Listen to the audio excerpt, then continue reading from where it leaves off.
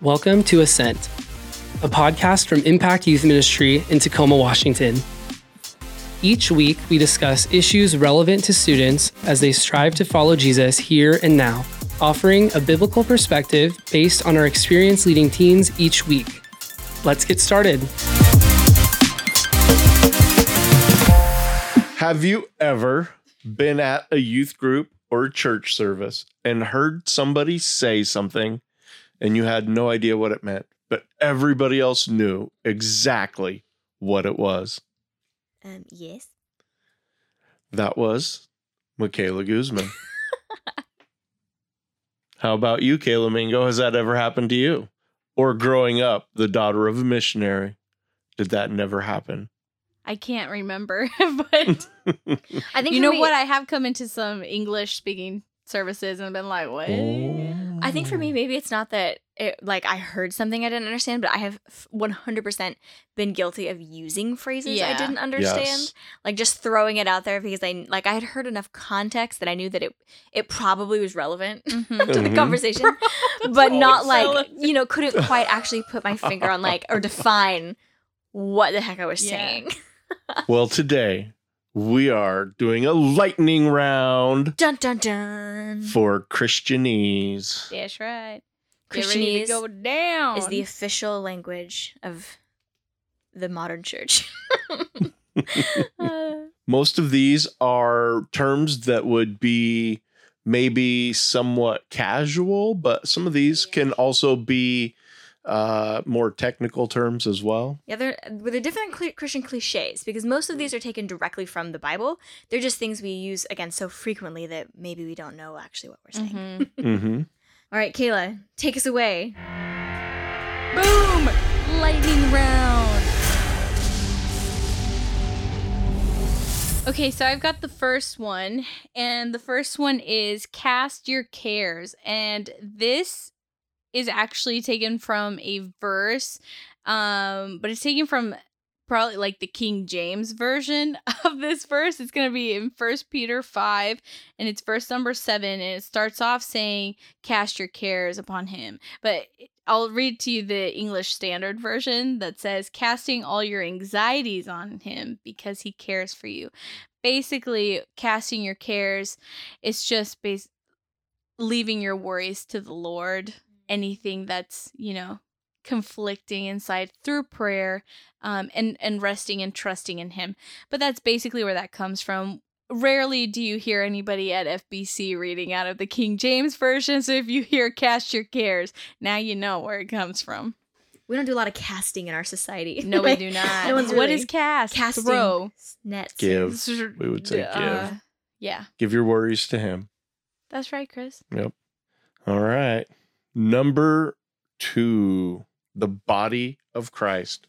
Now, typically, we are not talking about the physical body of Christ. You could be talking maybe at communion when we talk about the bread or the wafer being representing the body of Christ. But most of the time when somebody is referring to the body of Christ, they're using Paul's words in many places, such as 1 Corinthians 12 and Ephesians 4, where he refers to the church as the body of Christ.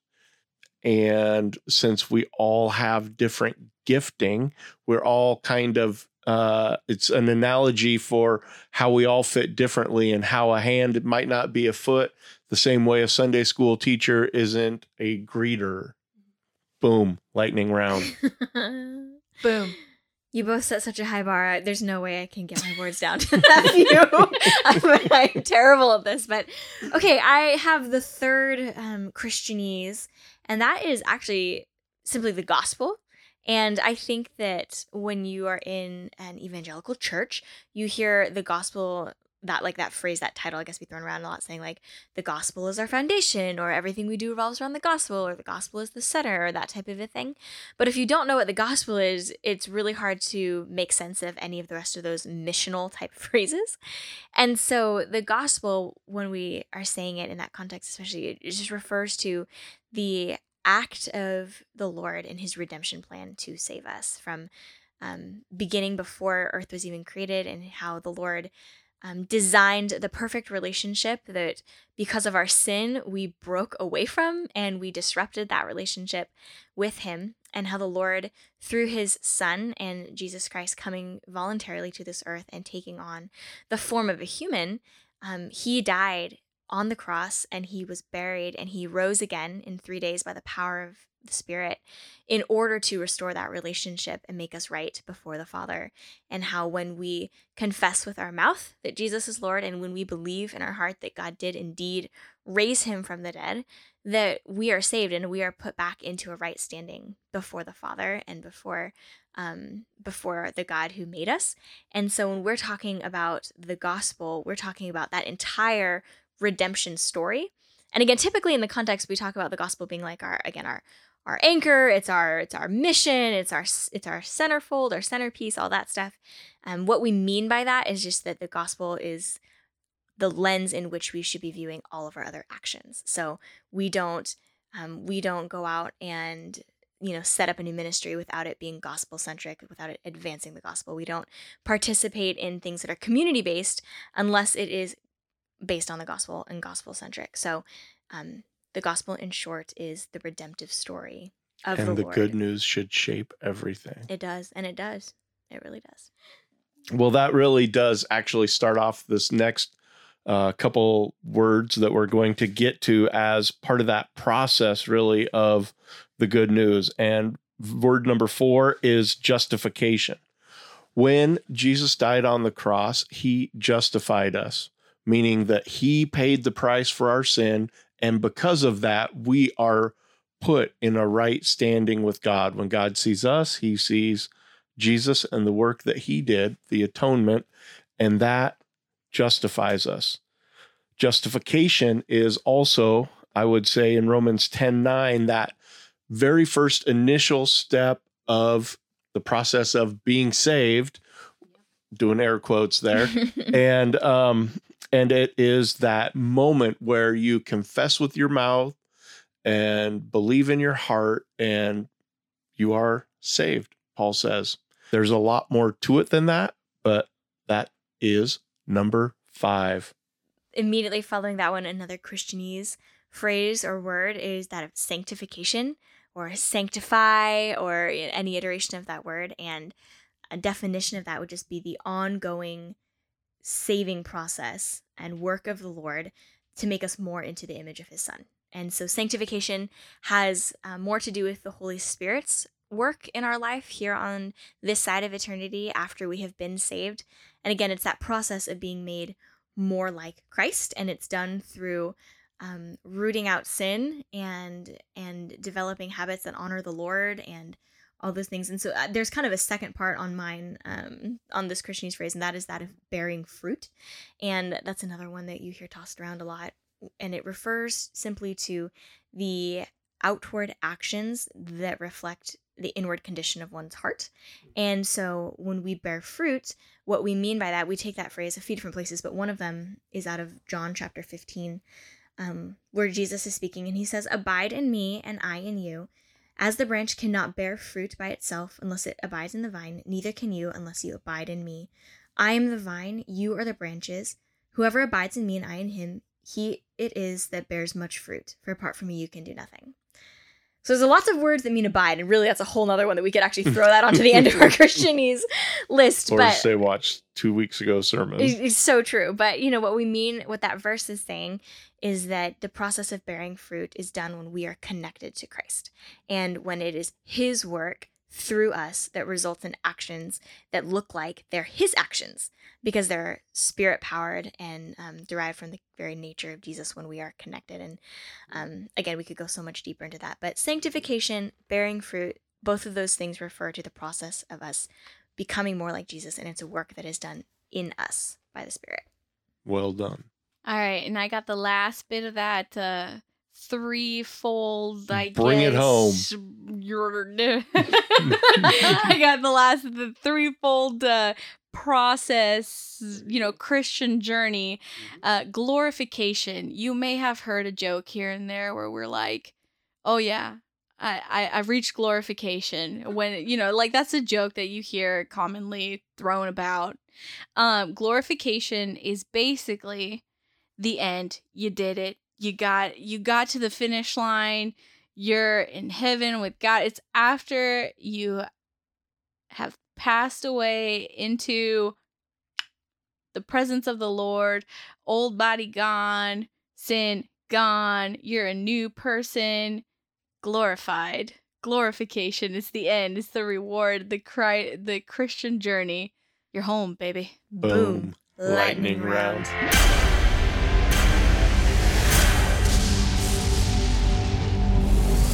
The next one on my list is the Christianese phrase, guard your heart. And I think that there are kind of actually two different directions you could take this. And I think most of the time we say guard your heart in the context of like dating relationships, or romantically, I guess.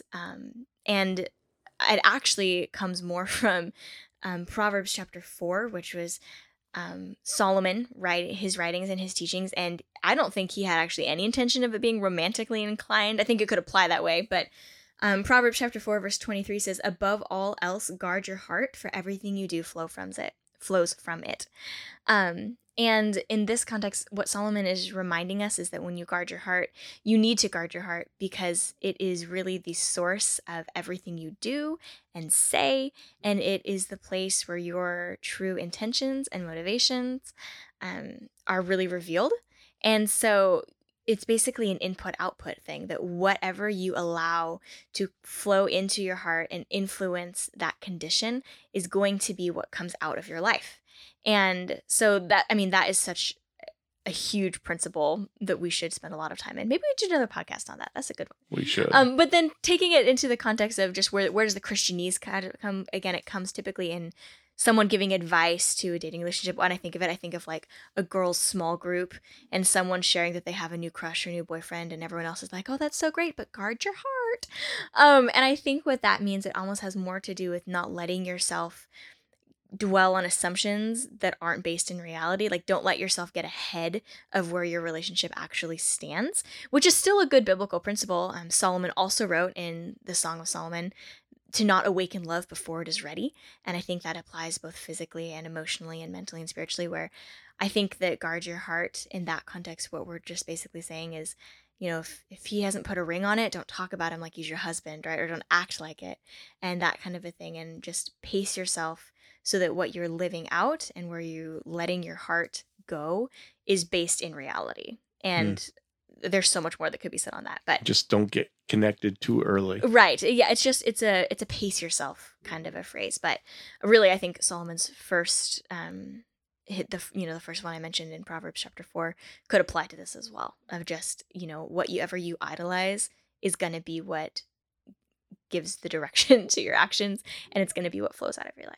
So the next Christianese statement I have is identity in Christ.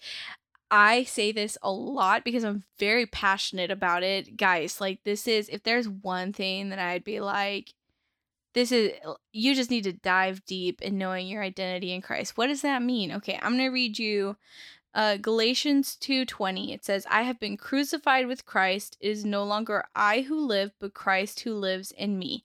And the life I now live in the flesh, I live by faith in the Son of God who loved me and gave himself for me. Basically, I'm just telling you right off the bat, if you're a believer in Jesus Christ, then it's no longer you. You've lost yourself. In a way, you're still you. You're still your awesome self. But in the process of sanctification, remember when we talked about that one? Hey, bringing it back. One thing that I would encourage you guys to do is to go ahead and open your Bibles and read in Ephesians. If you want to know who you are in Christ, and that is basically your identity in Christ, who you are now that you are a son or daughter of God. Your old self has died. You're a new creation. Now it's time to see what that new creation looks like, what your new life looks like, and who you are in Jesus. If you want to know all the things that you were before Jesus, Ephesians. You want to know all the new things that you are in Jesus, Ephesians. Boom. Lightning round. Love it. Ephesians. I love Ephesians. It's my jam. It's great. Been reading it a lot lately. All right. And we are going to close it out with the word ministry, which can mean several things. In one context, it could mean somebody going into church service as a vocation, whether it be as a pastor or a missionary or some other sort of formal employment with the church. But I think it bears to mention that there is another dimension to that in Hebrews and 1 Peter, where we are referred to, every believer is referred to as a member of the priesthood, meaning that we all have a role to play and a job to do as priests or ministers. And so I think it's a good reminder to everybody that you should be serving and you should be living out that faith that you believe by what you do.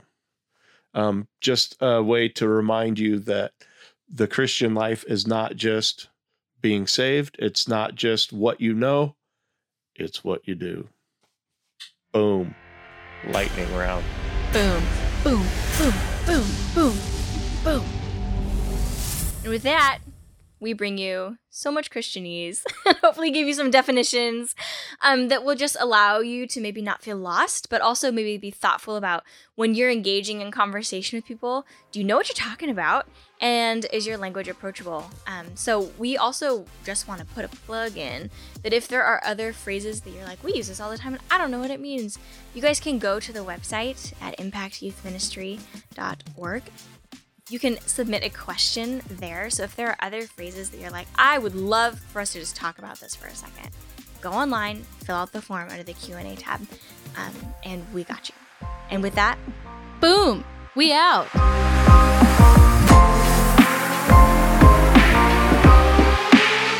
Thank you for tuning into Ascent. For more information on Impact Youth Ministry, visit www.impactyouthministry.org. We'll see you next week.